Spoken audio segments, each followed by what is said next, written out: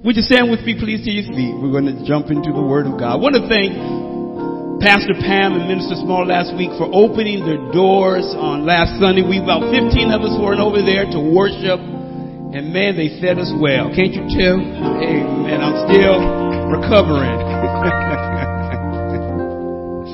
Just a wonderful time in the Lord. Our Heavenly Father, we are so thankful to you today to be able to again come to the very presence of the King, to worship and honor you. We thank you for your presence.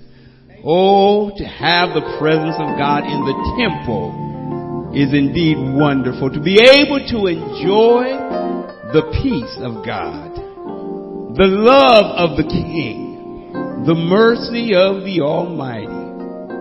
We love you for who you are. We pray today that you will be with us as we continue this portion of the service. We honor your name and give you all the glory. Now give us ears, Lord, to hear what the Spirit is saying to the church this day. In Jesus' name, amen. You may be seated. You may be seated. And let me jump right into the Word based on what we have today. I'm going to be reading passages from our text in Haggai, chapter 1. And I'm going to read verses 3 through 8. Haggai chapter 1 verses 3 through 8. And then I'm going to read Deuteronomy chapter 28 verse 1. And then I'm going to read verses 4 through 6. And then 15 through 19. And then you'll see them on the board as we go through this. The title of this message as we have been continuing is Let Us Rebuild the House of the Lord Part 3. Are we recording, Sister Michelle? Oh my goodness, what a tremendous crew. and yes, we got Stuart there on the scriptures, on the songs. Thank you so much. Let us rebuild the house of the Lord. This is how it reads in Haggai chapter 1, beginning at verse 3. Then the word of the Lord came by the hand of Haggai, the prophet. Is it a time for you yourselves to dwell in your paneled houses?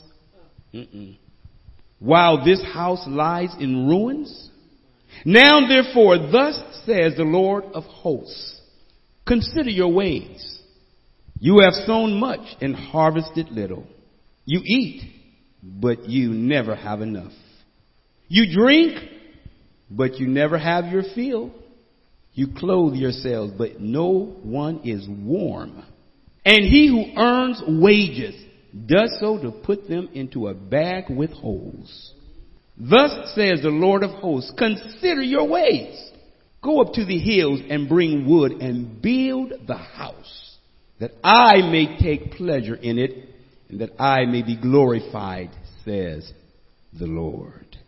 Deuteronomy chapter 28 verse 1 says, and if you faithfully obey the voice of the Lord your God, being careful to do all the commandments that I command you today, the Lord your God will set you high above all the nations of the earth. Go down to verses 4 through 6. Blessed shall be the fruit of your womb, and the fruit of your ground, and the fruit of your cattle, the increase of your herds, and the young of your flock. Blessed shall be your basket and your kneading bowl. Blessed shall you be when you come in, and blessed shall you be when you go out. Verse 15, but if you will not obey the voice of the Lord, these are the curses, the others are the blessings. But if you do not obey the voice of the Lord your God, or be careful to do all his commandments and his statutes that I command you today, then all these curses shall come upon you and overtake you. Cursed shall you be in the city, and cursed shall you be in the field. Cursed shall your basket shall be your basket and your kneading bowl. Cursed shall be the fruit of your womb and the fruit of your ground, the increase of your herds and the young of your flock. Cursed shall be you. Cursed shall you be when you come in, and cursed shall you be when you go out. May God bless the reading of his word. Let us rebuild the house of the Lord, part 3. Decisions must be made in life. If you didn't know that, decisions must be made. Some of you are facing decisions right now and you don't know which way to go. You've turned to the left, you've turned to the right, and you are pondering, do I go forward or do I stay right where I am? Decisions must be made in life. And those decisions will have certain results. You understand? Do we learn from the decisions that we make? Are you trying to stay neutral? And are you trying to stay in neutral territory so that you don't experience negative results? You see, sometimes staying on the fence, you still can experience negative results. The children of Israel that have been returned, or that have returned from captivity in Babylon, and those that had been given the privilege to return from the decree of Cyrus in 538 BC, were given the charge to rebuild the temple. The king Nebuchadnezzar had been finally defeated. The Medo-Persians came in, and Cyrus in 559 to about 530 ruled in what was known as Babylon. But let me say this. It was in 538 that he said to the children of Israel, I'm going to let you return to the land. They had been in captivity for 70 years because of disobedience. Their sister, Israel, had been enslaved in Assyria from 722 BC.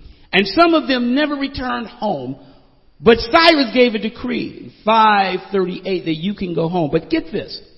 When he gave the decree was, I want you to go and build the temple. You have the permission to do it. And he said, I will even help pay some of the costs.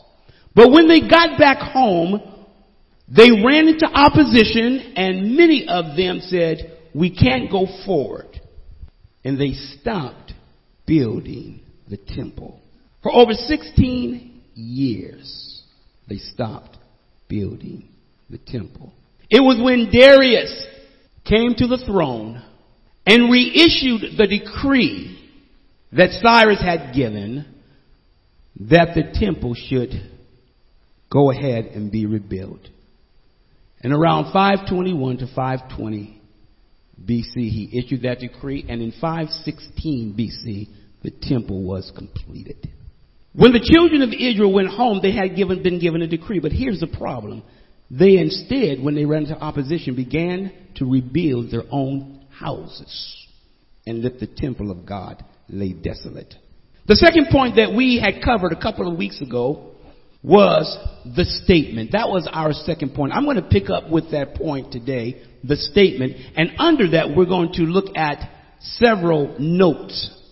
In Haggai chapter 1, verses 3 through 8, we note in the first verse, we note the charge in the statement. In verse 3, we note the charge in the statement. The charge. This verse begins as verse number 1 started. Then the word of the Lord came by the hand of Haggai the prophet.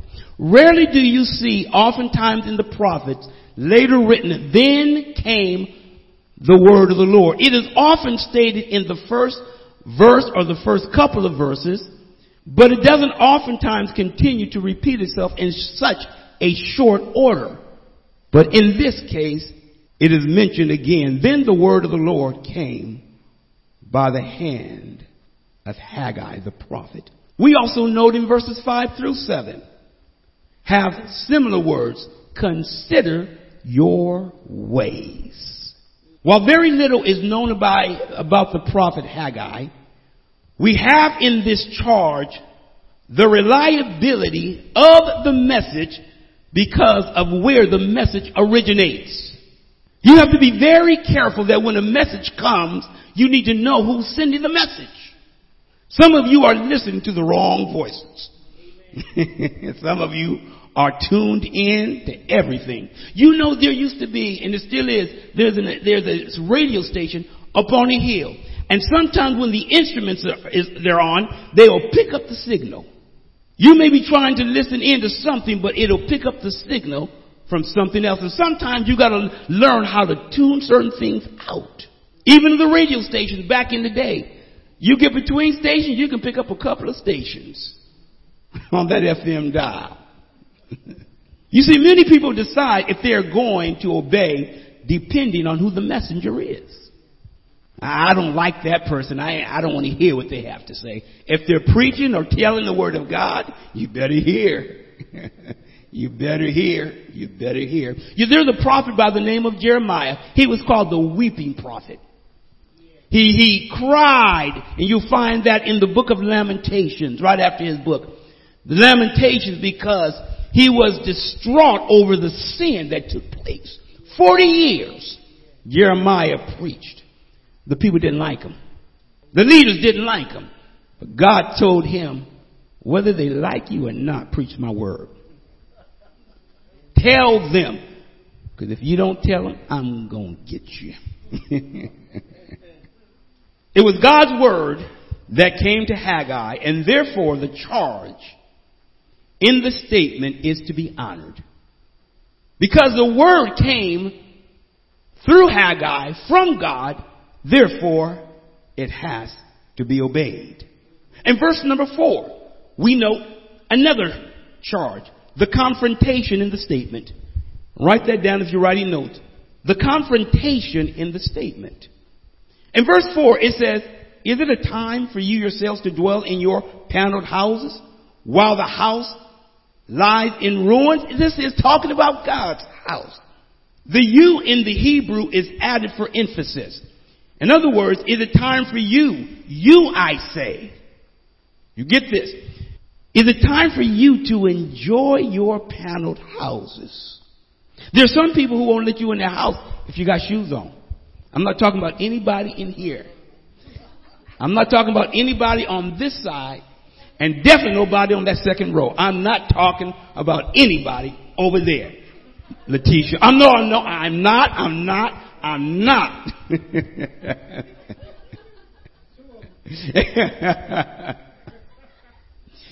You come in, you got to take off your shoes. That's good. I don't just want dirt tracking through here. You're welcome to leave your shoes at the door. The you in this statement is emphasizing you. You, I say. You see, the remnant that had returned home have taken care of their own places. And get this.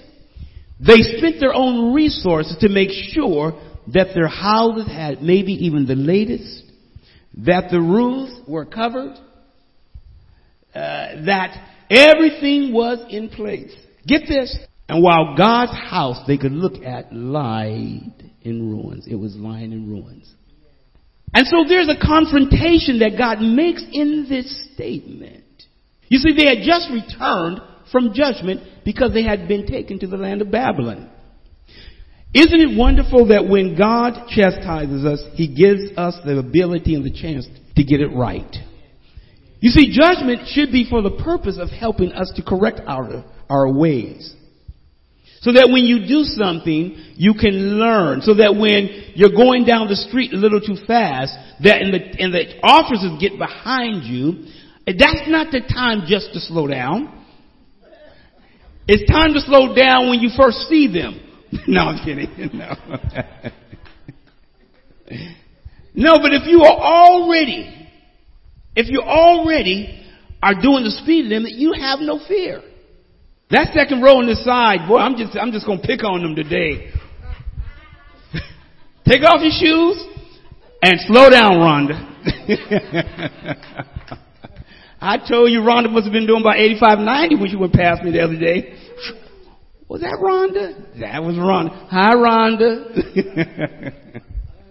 The problem with the Israelites is that even though they had now returned home from Jerusalem or from Babylon to Jerusalem and Judah, they didn't take to heart all that had happened in their captivity. Rather than saying, we're going to return home and we're going to honor the Lord, the charge had already been given by Cyrus. It had been reemphasized and reissued by Darius, rebuild the temple. But what they did is they rebuilt their own houses. There was not an urgency after some opposition they had. And here we have the word of God through Haggai confronting the people. There may have even been the implication that they no longer cared that the temple was in ruins. We note number 3, the consequences in the statement. If you notice, they all start with C, the consequences. In Haggai chapter 1, verses 5 through 7, I think, 5 and 6, it says, now therefore, thus says the Lord of hosts, consider your ways. You have sown much, planted much, but you have harvested little. You eat, but you never have enough. You drink, but you never have your fill. You clothe yourself, but no one is warm. And he who earns wages does so to put them in a bag with holes. It's as if you've got a bag or a pouch and you put something in as you walk down the street, it's just dropping out as you go. Have you ever had that happen? You had a hole in the purse on your pants. And then you get to your destination and you panic. Because you dropped something valuable and you then turn around real quick to see if it's behind you. And then you begin to retrace your steps. Some of you guys lose stuff right in your own house. I'm one of them. Just set it down. Where is it? I just had it. Am I the only one? When the children of Israel left Egypt during the time of Moses, they longed to go back to Egypt when difficulties arose in the desert. They told Moses they had onions and garlic. They had leeks. They praised the food that they had and left out the misery of what it was like in Egypt. Let me tell you this. Be careful that when you are being tried or tested, that you don't seek to partner with that which is evil. Be careful, because oftentimes when we're going through something, we tend to forget what we left. They had been in bondage for 400 years.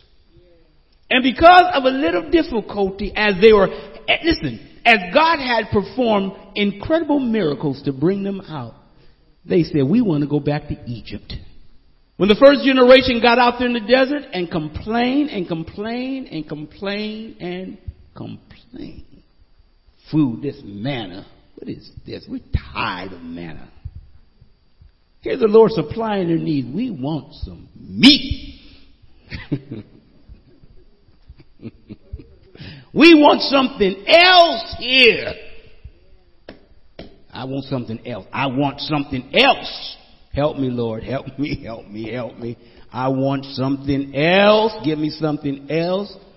You know, when we're not satisfied with what God provides, we are in dangerous territory and on dangerous grounds. Please hear me. The Lord had provided for them in Egypt so that when the plagues were happening, they had not a plague to touch them.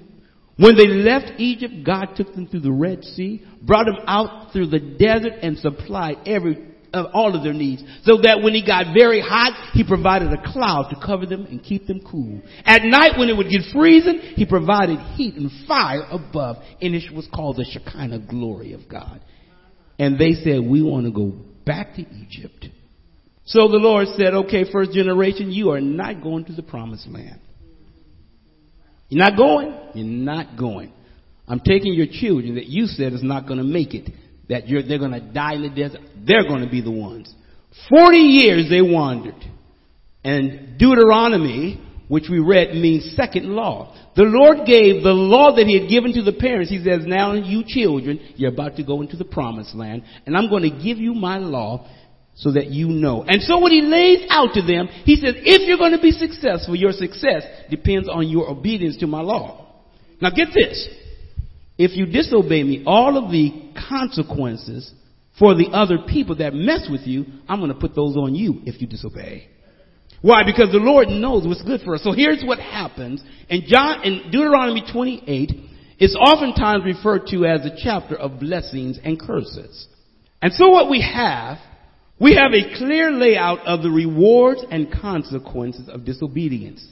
So those of God's people that have now returned from exile and have also known the story of the Egyptians, or what happened from Egypt with the Israelites.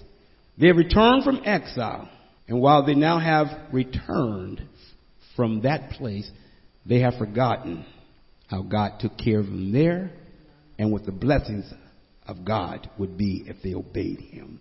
So what are they experiencing now? They're experiencing the consequences. Their money and their precious items that they have put into bags have fallen out. The seeds that they have planted, they have not produced as they normally would. Everything that God says I would provide abundantly is not producing. And get this, they don't understand why, nor have they even asked what's happening, it appears. The fourth thing that we note in the fourth point, the cure in the statement that God makes. The cure that Haggai gives them from God's word. Verses 7 and 8 says, "Thus says the Lord of hosts, consider your ways. Go up to the hills and bring wood and build the house." The house means the house of God. "That I may take pleasure in it and that I may be glorified, says the Lord." The cure for all the curses is obedience. If I didn't want to get in trouble at home, all I had to do was obey.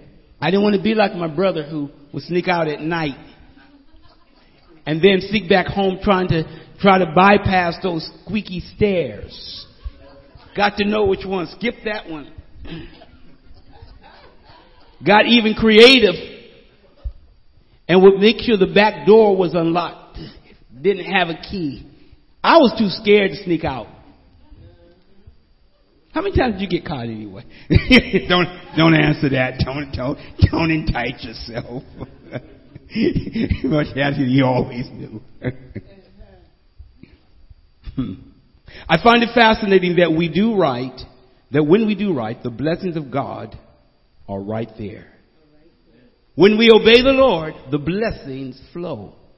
And it oftentimes takes a while that when we disobey God, it takes a while at times before the consequences come. As if God says, come on now, do what's right. The formula for their success is that they are to go to the woods and take down the trees, cut them down to build the house, to make the beams for the building. Contract and get those individuals that are masons, those who are good woodcutters, and those who will cut down the trees and build my house. You see, the rebuilding of the temple meant that God's presence would be there. If you build my temple and take care of my temple, the blessings would flow. I find it incredible that obedience to God caused the elements to cooperate with the Israelites. He said, I will send the rain when it's time to rain. I would keep back the pestilence. Those things that would normally destroy the crops, I would keep them away. I would make you so abundantly blessed. I would give you so much so that when the time came for having the land to just sit so that it was not to be worked that year, I'll make sure that it provides enough for 3 years for you. You see, obedience to God does not mean that we always see the blessings right away. It means that sometimes you have to move by faith and say, God, I don't see it yet, but because you said it, I'm going to do it. The children of Israel that Haggai is writing to knew the word of God. Even though they had been in Babylon, they had prophets that would even go there. But when they had returned to their homes, they seemed to forget that it was God that even gave them deliverance. We've got to be so very careful that we remember who takes care of us. Take care of the business of God and watch the cure to all of our ills come about. What do we want? We want God to take delight in his temple. We want God to be pleased. We want the cure that God provides. Today, when we think about how good God has been and he lays everything out, it was even Joshua that says, Choose this day whom you will serve, whether the God that's taking care of you or the gods on the other side of the river. He says, but as for me and my house, we're going to serve the Lord. No matter what others are doing, as for me and my house, what? We'll serve the Lord. I have found that over time, when other things fail, God's word remains faithful, and he takes care of those who are obedient to him. It doesn't mean that you don't go through difficulties, because God knows there are difficulties. But faithfulness is the key. So let's come and rebuild the house of the Lord. I'll say this in closing.